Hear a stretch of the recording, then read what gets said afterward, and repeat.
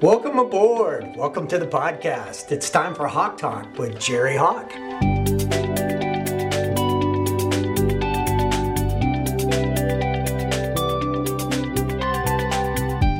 So today in this Hawk Talk episode, we've got behind the camera Ryan Kulka, and he is one of the principals. Is that what we'd call him? A principal? He's the boss man. He's the freaking dude. Yeah, he's the behind the camera. And DJ has helped me with putting these Hawk Talks on the air. So DJ, say hello. Hello, world. And these are the people that are responsible for convincing me that these podcasts are worthy. They actually drank the Kool-Aid and bought my BS. So I want to try something different here today. And you guys have been listening and giving me great feedback, and I really appreciate that. We're having a good time. And DJ's going to be a good sport today, and maybe we'll do this more often, is give you an example of how coaching, how simple it can be. It's really simple. And it's not therapy. It's about meeting DJ where he's at. And all the podcasts that you've heard me do, it's all about being present, being in the moment, and meeting the person that you're trying to influence or lead or help get unstuck. That's all this is about. So, appreciate you just be loose. Not attached to any outcome. I don't want you to be attached to any outcome.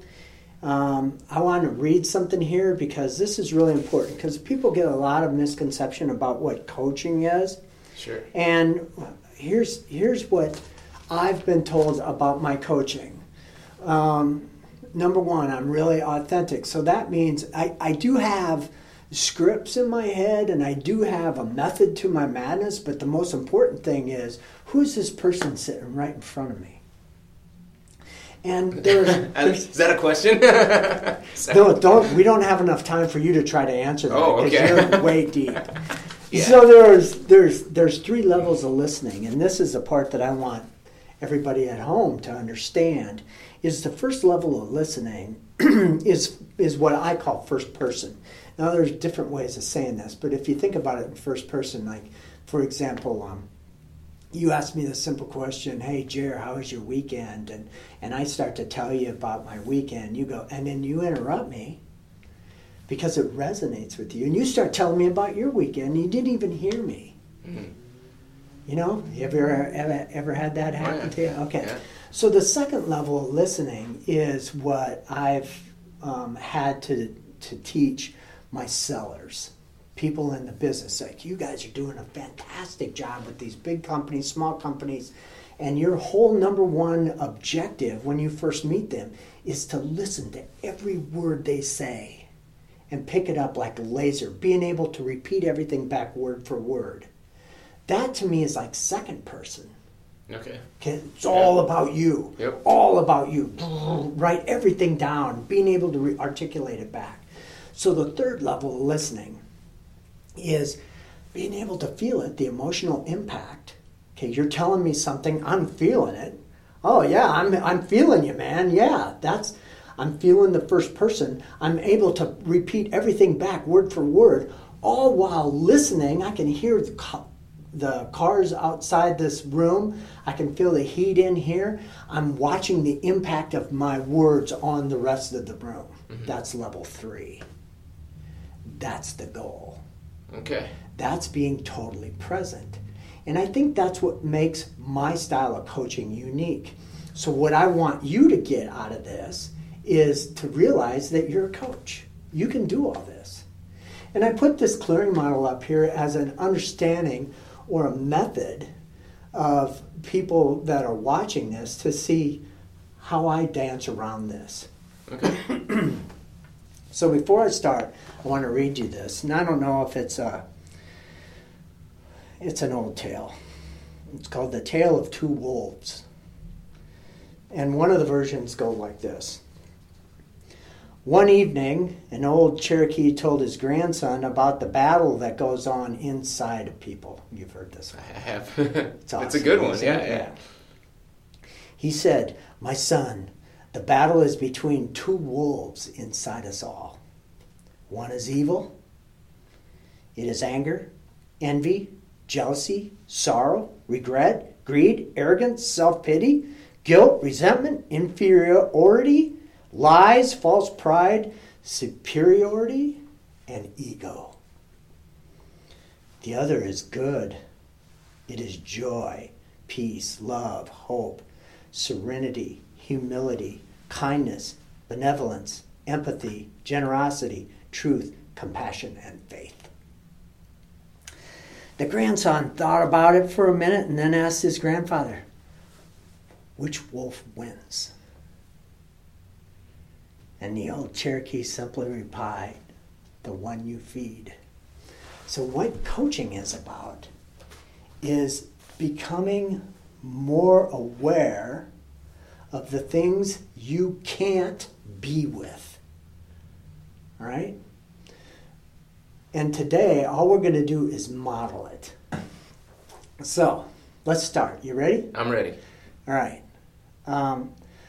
So what I'd like you to do is think about, you're busier than all Dickens. You've been away last week, you were on vacay. That was good. I'm sure you got a good reboot. Not necessarily, but I kind of needed a vacation from my vacation. We all know how that goes. Oh, yeah, for sure. So anyway, you get back, you got a pile of stuff to do. Is there anything out there that you might be grinding on you right now, or you're just thinking about it, that there's some stress attached to it? Specifically related to work or anything? Yeah, anything. So with the whole COVID thing that's going on, I am on my wife's health insurance, and she's an educator, and so the ambiguity about what employment is going to look like for her coming up in the next school year, or maybe not, because she's a health associate. So if they do virtual learning, there's a possibility they might not have a need for, if there's no physical kids there. So that's been weighing on us, and we've obviously had medical expenses over the summer, and wondering whether or not we need to figure out something new for health insurance, or having to make payments on health bills rather than being able to pay them off, because we've frozen the HSA, that kind of stuff. Those things pile up, and they kind of weigh on the back of your head, the not knowing and the stress of ambiguity. Right. Yeah. So what I heard you say is right now you and your wife are wondering and I'm going to boil this down a little bit, what's going to happen next. Your insurance is attached to her employment. Her employment is ambiguous right now because she's in the education system, and that's all up in the air and in the state here. And you're wondering about it. Mm-hmm. It's kind of weighing on you. You've had some expenses this summer medically, and there's a lot of not knowing on the future.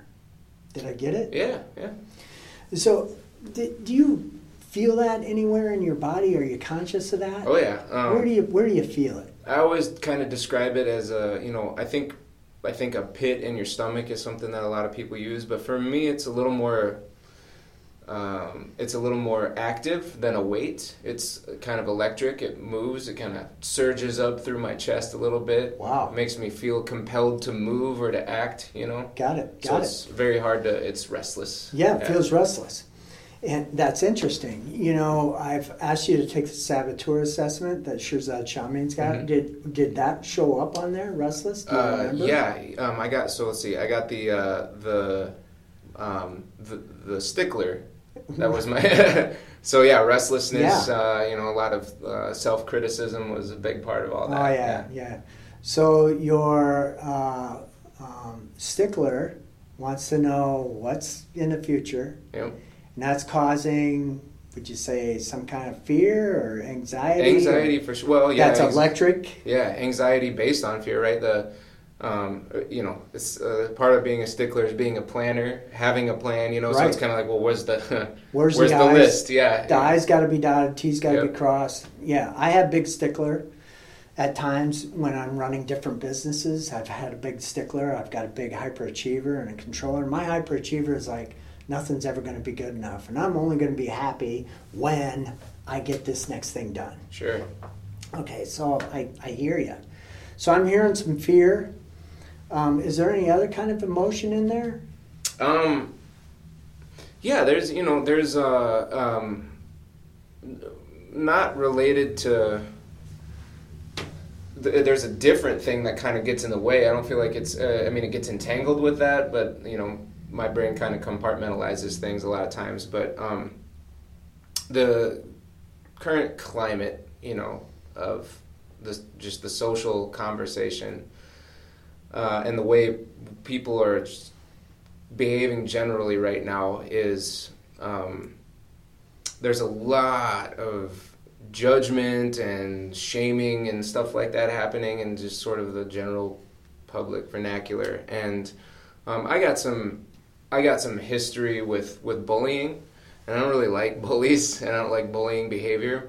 And so I noticed this stuff, and I don't know if it's that I'm more hypervigilant to it now, or if it's actually increased, or maybe a little bit of both. So I got a lot of stress with driving because people act, with that anonymity, they act kind of like bullies, right? They tailgate, they're tailgating more, they're driving really fast, and I'm just kind of trying to use it as a bit of me time to just sort of observe, get to work, get home from work, whatever, and it becomes this really stressful space. So there's rage in there from that because I kind of have this, mission from being a little guy that I'm going to scorch the earth of bullies, which is obviously a fool's errand, but when that kind of behavior comes up, it really gets. I got it. Yeah. And I have it. I was really small growing up.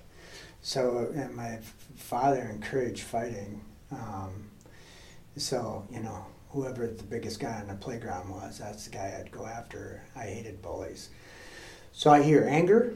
Mm-hmm. I hear fear about the ambiguity of your wife and you and healthcare and this whole, if I could put a name to the environment that you were speaking to is right now what I'm noticing with a lot of my clients is that COVID has turned everything upside down. The paradigm has shifted. Mm-hmm. So I heard some judgments in there that people are more uptight. Did I hear that? Yeah.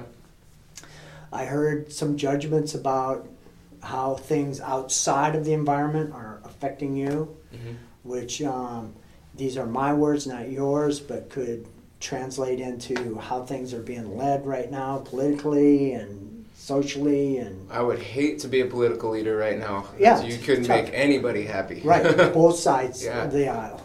Okay. So I'm hearing anger and fear. Do you got anything else in there that...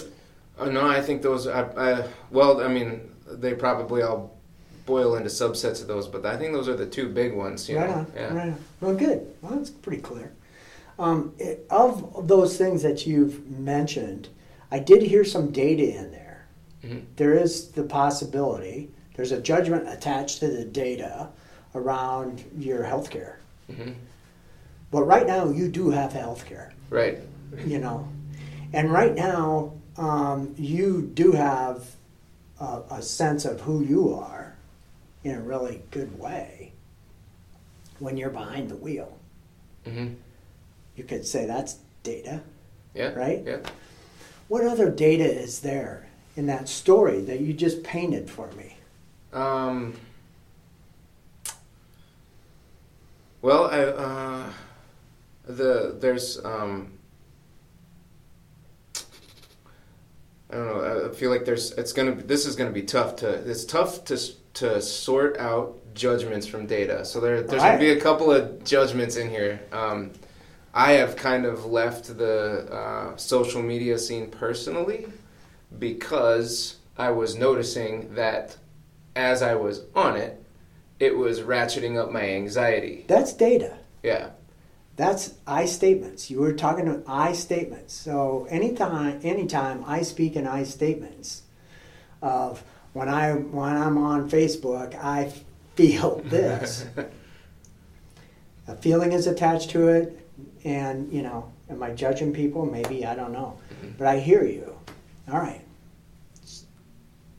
And you're taking a break from social media. Yeah. It's that whole thing about perceptions, right? I don't know if people are actually being more judgmental, hard to tell. But I know that I feel more anxious, and I feel a sense of danger around saying something that someone will judge. So to me, it just felt safer and more calming to step back from it, and that was a choice that I had control over, so I did.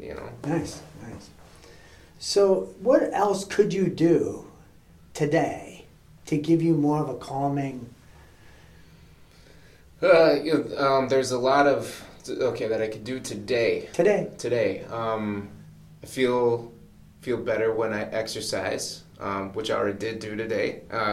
I've learned that it's not so much working out that's hard. It's always just getting the motivation to start that's hard. So as long as I kind of knock that out earlier in the day, I feel like my days go calmer. So nice. So I've felt that, and I am making active choices to do that. So exercise. Exercise, yeah.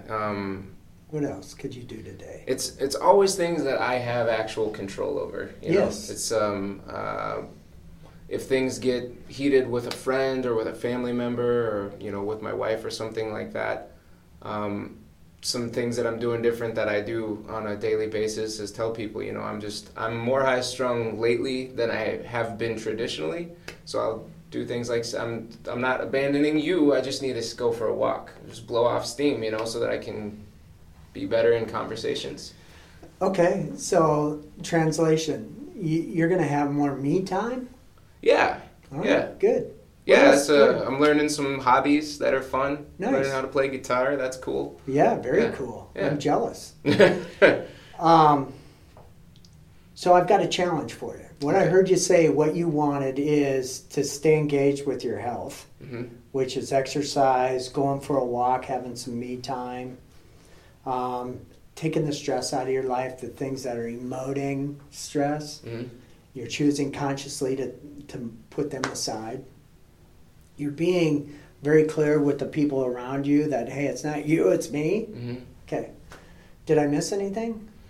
I think it's a pretty good summation of Okay, everything. Yeah. So this is kind of a coaching thing. So I have a challenge for you. Okay.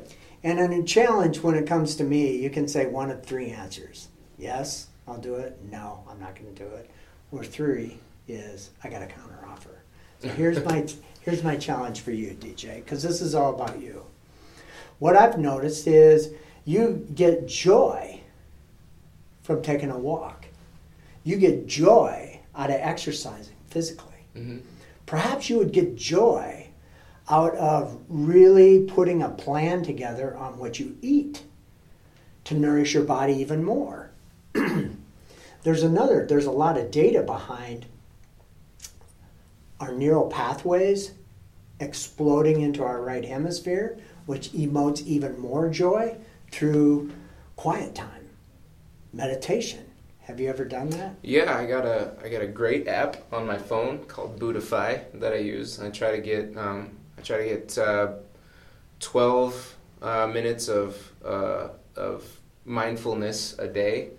Mindfulness is a hell of a practice. It's really hard, harder than any weightlifting or anything. It is a big mental game. Well, what you're doing is you are, I like to view myself as a mental fitness coach. So what I'm trying to suggest is that we're going to move from left hemisphere, which is all doing, to right hemisphere, which is building the muscles of your positivity.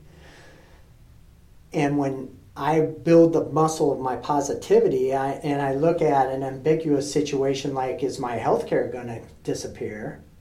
I look at the opportunity behind it, and I put a plan together so I can be proactive instead of reactive. And I know that when I sit and I take the time every single morning, even if it's for 2 minutes, try this. Take your finger and your thumb and rub it with such a tension that you can feel the fingertip ridges.